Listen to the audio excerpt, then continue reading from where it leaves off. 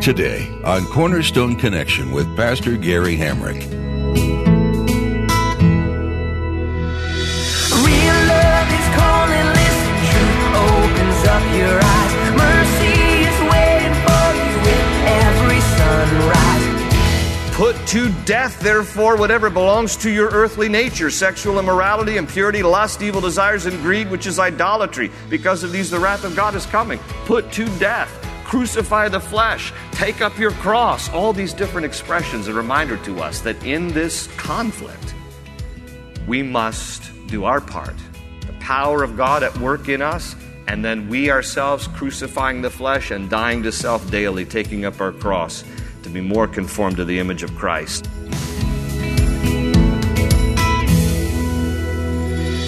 This is Cornerstone Connection, the radio ministry of Pastor Gary Hamrick of Cornerstone Chapel in Leesburg, Virginia.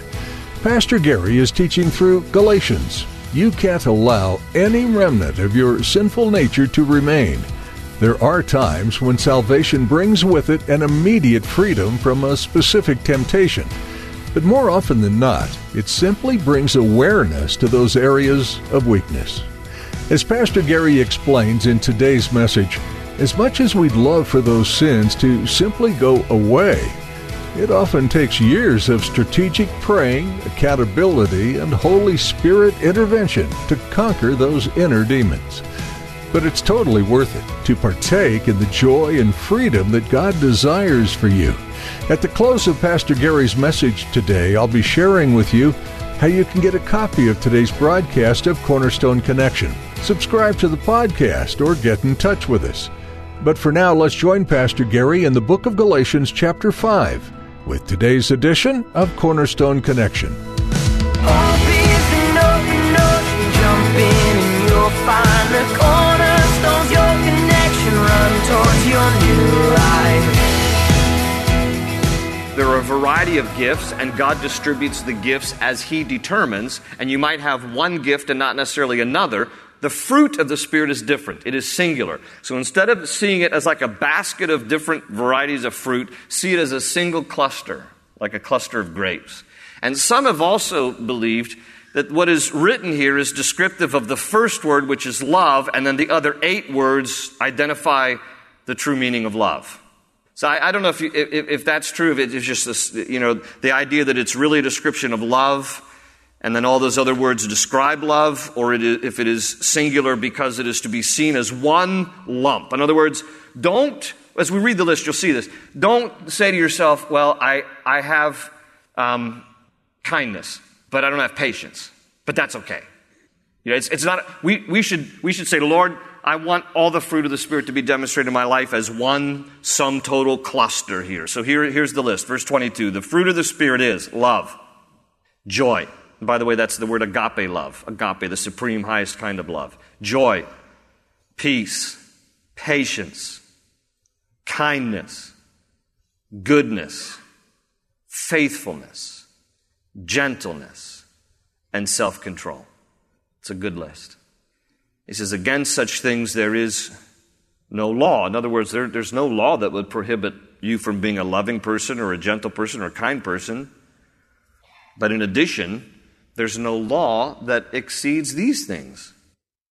And he says, those who belong to Christ Jesus, verse 24, have crucified the sinful nature with its passions and desires. See, there's a call to action right there. I'm going to summarize this in a minute. Verse 25, since we live by the Spirit, let us keep in step with the Spirit. Let us not become conceited, provoking and envying each other. So, because I started out by saying we're no longer under the legal obligation of the law in terms of it helping us to get to heaven, we are still under the moral obligation of the law. Nevertheless, we're free. We just can't use our freedom to indulge the sinful nature. So, liberty comes with responsibility. How then, what is the prescription for responsible Christian living? I'm going to summarize this section that we just read here between verses 16 and 26. What is the prescription for responsible Christian living? I think the first thing is to recognize the battle exists between your flesh otherwise called the sinful nature, and the spirit within. That's verse 17. If you don't recognize the battle, you're already going to be defeated by it. I mean, half the battle is recognizing that you're in one. Okay, there is a real battle, and it will not go away until you go to be with Jesus and you lose this body of flesh. It just will not stop. Years ago, I was doing a conference at another church for their men's ministry. I was a speaker for their men's conference, and there was a Q&A time at the end of the conference. And so I'm up there, and again, it's all men, and this one guy, 20-something, raised his hand, and I called on him, and he said, I kind of want to know, does the whole sexual temptation thing get better the older you get? And I kind of took offense at it, to be honest with you. Oh, okay. Because in my head, I'm thinking, old guy, why don't you tell us? Old guy, does it get better? And then before I could even answer, there was a guy in the back who raised his hand. I mean, I'm not exaggerating. This guy was probably 80 to 85 years of age. And he raised his hand, and I called on him. He gets up, he goes, I can answer that question. It took him a while to get up out of his seat. I said, all right, sir, go ahead. Because I'm thinking, I'm off the hook. Go ahead, you answer it. Plus, you're older than I am, so go for it. And the guy says, it never gets better. And then he sits down. And there was this dead silence in the room. And I was just, the first thing I thought was, this sounds so depressing. And then the second thing I thought was, you dirty old man. That's what I thought. But the guy spoke truth. The guy spoke truth, because at some point we need to realize that the battle does not end until we lose this body of flesh, and then we get a glorified body and we're with the Lord, and then there's not that conflict. Until that time, there's going to be this war against your soul. And Paul writes about it not just here in Galatians. He talks about the members of my body warred against itself. This is a battle that we're in. So we have to recognize the battle every day. You let your guard down on the battle, you're going to take a bullet. You got to be constantly on your guard, constantly aware. And there are basically three things that work in concert against you: the world, your flesh, and the devil. Those things are constantly working in concert against you to defeat you, to discourage you, to tempt you, to lead you astray. So we're in a battle. In this particular context, it's the battle of our own flesh. So forget for the moment the world and the devil, just our own flesh is bad enough. So recognize the battle. The second thing, then, he says at the beginning of this section in verse 16, is live by the Spirit. In other words, rely on the Spirit's power. That we have to recognize, and Paul even says in Romans 8, verse 11, he says, the very power that raised Jesus from the dead is within you by His Spirit. The same Spirit of God that powerfully stooped down and opened up a tomb and gave life to the body of Jesus and raised Him from the dead, that same Spirit is within you as a believer. So you're not alone. You're not alone in this conflict. This is not just about exercising your will, though that's part of it. It is making a decision.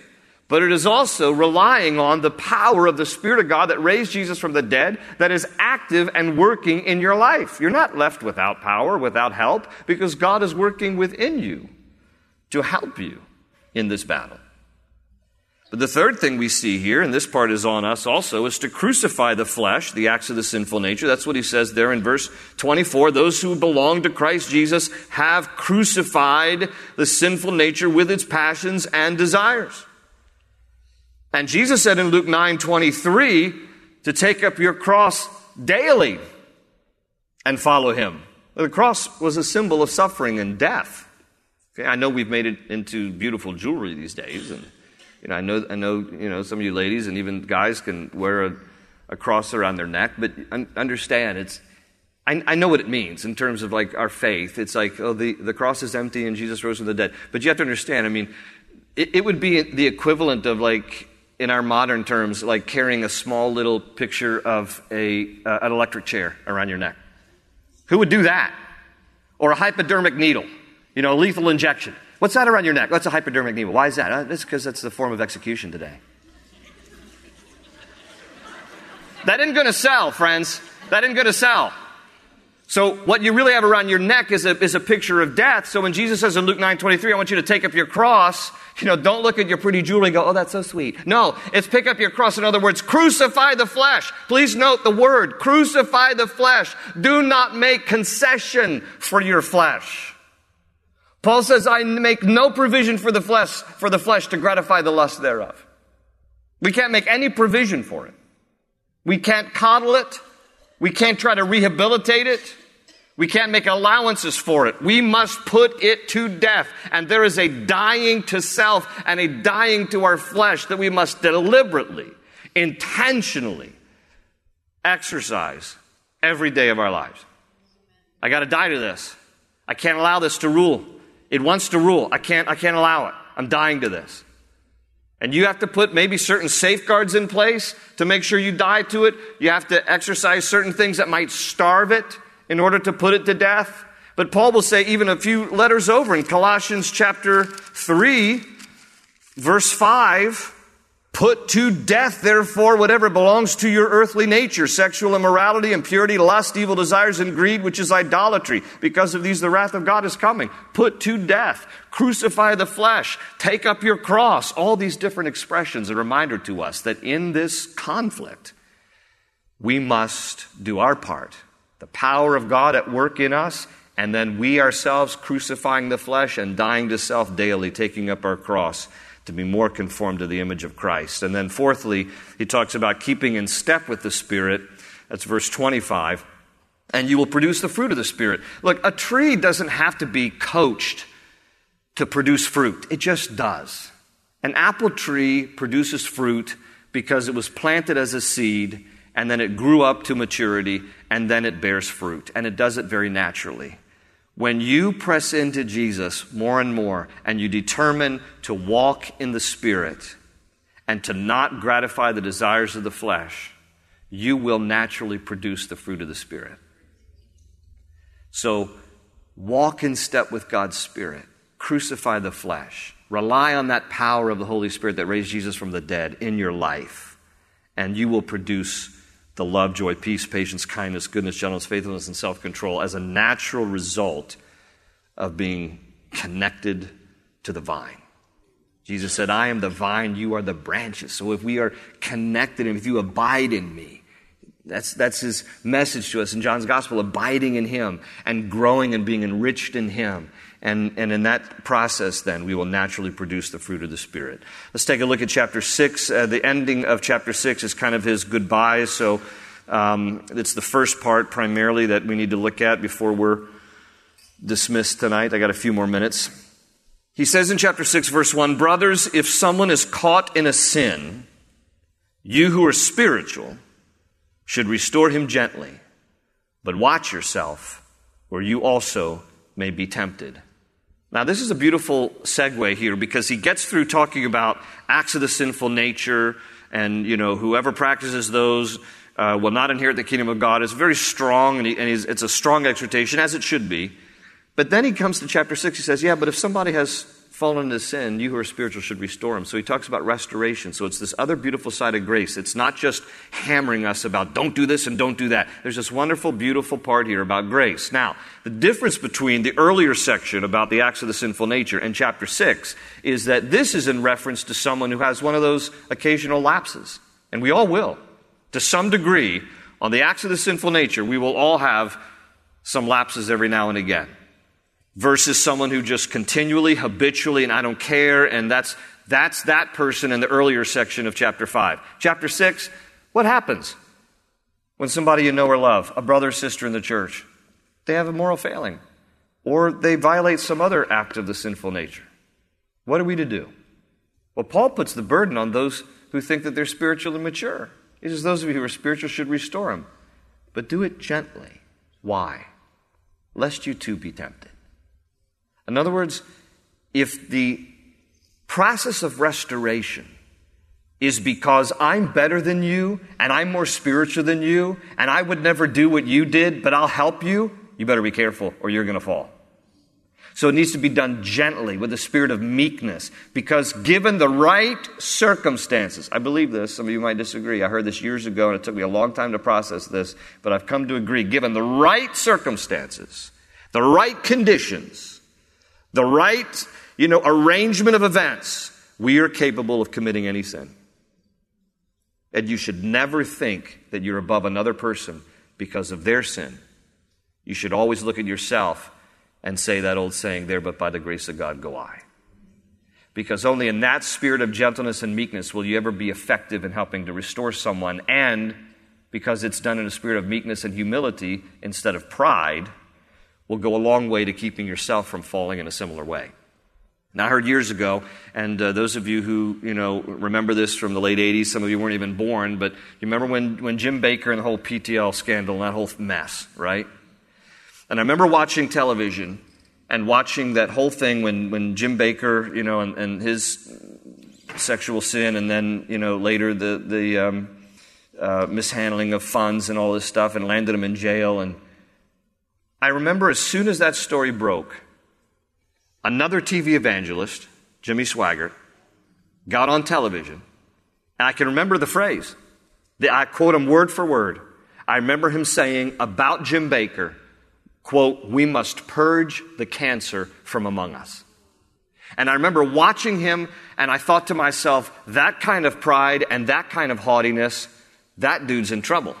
Because he should have said something like, Jim Baker fell, and as part of the body of Christ, we should ache for him, we should hurt for him, and we should do what we can to help restore him and help his family. And I was hoping and longing for something like that. Instead, he stood up in front of national television and said, we need to purge that cancer from among us.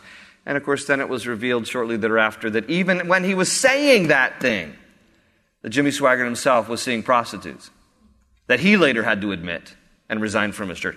And look, that example stands out to me when I think about this verse, because this was violated, and that's the result. So all of us should consider ourselves capable of any sin, and if you do, then you'll be able to look with mercy on someone else who has committed a sin and do your part in a spirit of humility and gentleness to help restore them. Paul says, if someone else is caught in a sin, you or spiritual should restore him or her. It's just a generic term. Gently. Watch yourself, or you also may be tempted. And then he says, verse 2, carry each other's burdens, and in this way you will fulfill the law of Christ. If anyone thinks he is something when he is nothing, he deceives himself. See, that's the whole pride thing. Each one should test his own actions, then he can take pride in himself, not the kind of haughty pride, but then you can feel like you're on the right track and okay, self-assessment and that kind of a thing, without comparing himself to somebody else, for each one should carry his own load. Now, I want to compare that last phrase with the phrase earlier in verse 2. Notice how verse 2 started, carry each other's burdens. But the end of verse 5 says, for each one should carry his own load. Well, which is it? Are you supposed to carry someone else's burdens, or are you supposed to carry your own? The answer is yes. You're supposed to carry each other's burdens. However, you can come alongside and help someone, but you're also to do your part. You're not to be just dependent on somebody else to come along and help you. You're also to do your part, carry your own load, but also be cognizant of other people's difficulties and their burdens, and thereby the body of Christ sharing with each other, carrying each other, helping each other, but also doing our own part. He says in verse 6, anyone who receives instruction in the word must share all good things with his instructor. Now, this is a special verse to me. Because I love to hear, I'm generally one of the instructors here at Cornerstone as a teacher and from the pulpit. And so whenever I hear from people who have received, the good things that God is doing, it blesses me. And I'm just going to, I know we're just about out of time, but I want to read to you. I actually got this letter yesterday in the mail. And I love, these letters are just like, oh, the Lord is so good. Oh, thank you, blesses me. I don't share this to like, hey, look at me. I share this because of what God is doing in the lives of people. But I don't always get the nice ones. There's some times, every pastor gets his share of some hate mail and stuff. And a lot of times, the real hate mail is often unsigned. And I learned from Pastor Chuck, my pastor, years ago. He has said publicly, if ever I get a critical, complaining letter that is unsigned, I put it in the shredder. I don't even read it. So I took his advice years ago. So if some of you have sent me letters you didn't sign, it just went in the shredder. I love that sound. But otherwise, if you leave a name and a number, maybe we can get back to you, because maybe we can say, hey, you're right, we're sorry, or maybe we can help you understand a little bit other perspective that maybe you didn't have. But you know what? I got this letter from a woman in the state pen in Georgia, because she listens to our broadcast on Freedom Radio FM. Now, I've never even mentioned, and you can go on our website and tell, but we just don't talk about this kind of thing. And I've had people come to me say, why don't you tell us this stuff? Well, I just don't like talking about it. But we actually have a radio broadcast in 26 states. We just went on WAVA a couple of months ago, and every single time we've gone on a station, they've contacted us. We've never pursued this. In fact, even with WAVA, we have some big shoes to fill, because for 23 years, Lon Solomon had that spot, and then they decided to do things differently, and so WAVA called us. But this lady, the only radio station they can get at Pulaski State Prison in Hawkinsville, Georgia, is Freedom Radio FM. And so she listens to my broadcast, and she wrote, I'll just skip through a lot of it, but she says, as I've been following along with your teachings, the Lord has spoken so many things to me. She said, every time I have the opportunity, your teaching is so welcome. Thank you again, my brother, for teaching the whole counsel of God without compromise. Please be encouraged that the broadcast is, in fact, making a difference to at least one of the least of these. Know that you are always in my prayers as I thank God on every remembrance of you. Be blessed. And so it's because, praise the Lord for that. So I like Galatians 6:6 because I like to read stuff like this, but it's also, honestly, in part because of your financial faithfulness that allows us to be on radio across the country. And so I get letters like that always bless me, and just wanted to share with you that God is making a difference outside of the four walls of our church. And I'm thankful for the online live streaming and radio and any way that we can get the gospel out, and the tools that God uses today to advance the kingdom. Let's finish up the chapter. Verse 7, he says, do not be deceived. God cannot be mocked.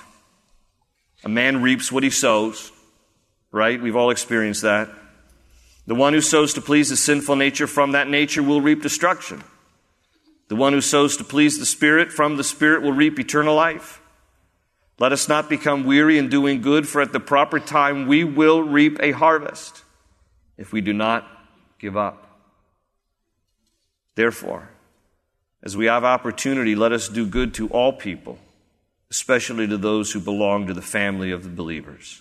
He says in verse 11, see what large letters I use as I write to you with my own hand. It's probably an indication of his eye condition, so he's writing in large letters. It's hard for him to see. He says, those who want to make a good impression outwardly are trying to compel you to be circumcised. Jesus plus. The only reason they do this is to avoid being persecuted for the cross of Christ. Not even those who are circumcised obey the law, yet they want you to be circumcised, that they may boast about your flesh.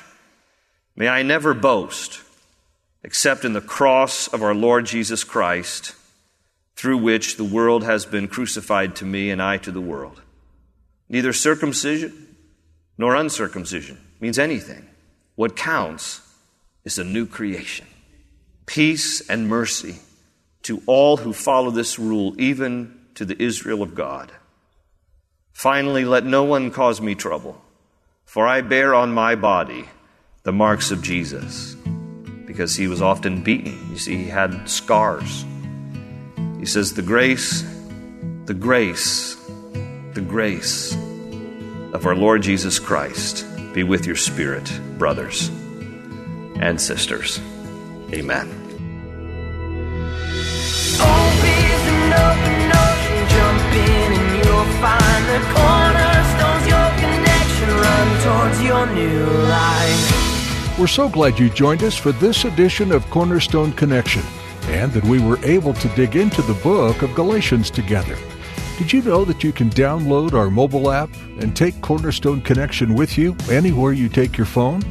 That way you'll never miss a message from Pastor Gary's studies, and you'll always have encouragement from God's Word at your fingertips. Find a link to download the app for your iPhone or Android device at our website, cornerstoneconnection.cc. We'd love to meet you in person at Cornerstone Chapel in Leesburg, Virginia, too. Stop in for a service this Sunday at 8:30, 10, or 11:45 a.m., or join us for our Bible study and fellowship on Wednesdays at 7 p.m. Pastor Gary would love to shake your hand and answer any questions you may have about the study, about Cornerstone Chapel, or about how you can have a relationship with God. Find out more at cornerstoneconnection.cc. You can listen to additional teachings from this study or read accompanying resources on our site as well. Just look under the Teachings tab. That's all we have time for today, but join us next time to continue studying Galatians right here on Cornerstone Connection. They say you're a wandering soul, that you've got no place to go, but still you know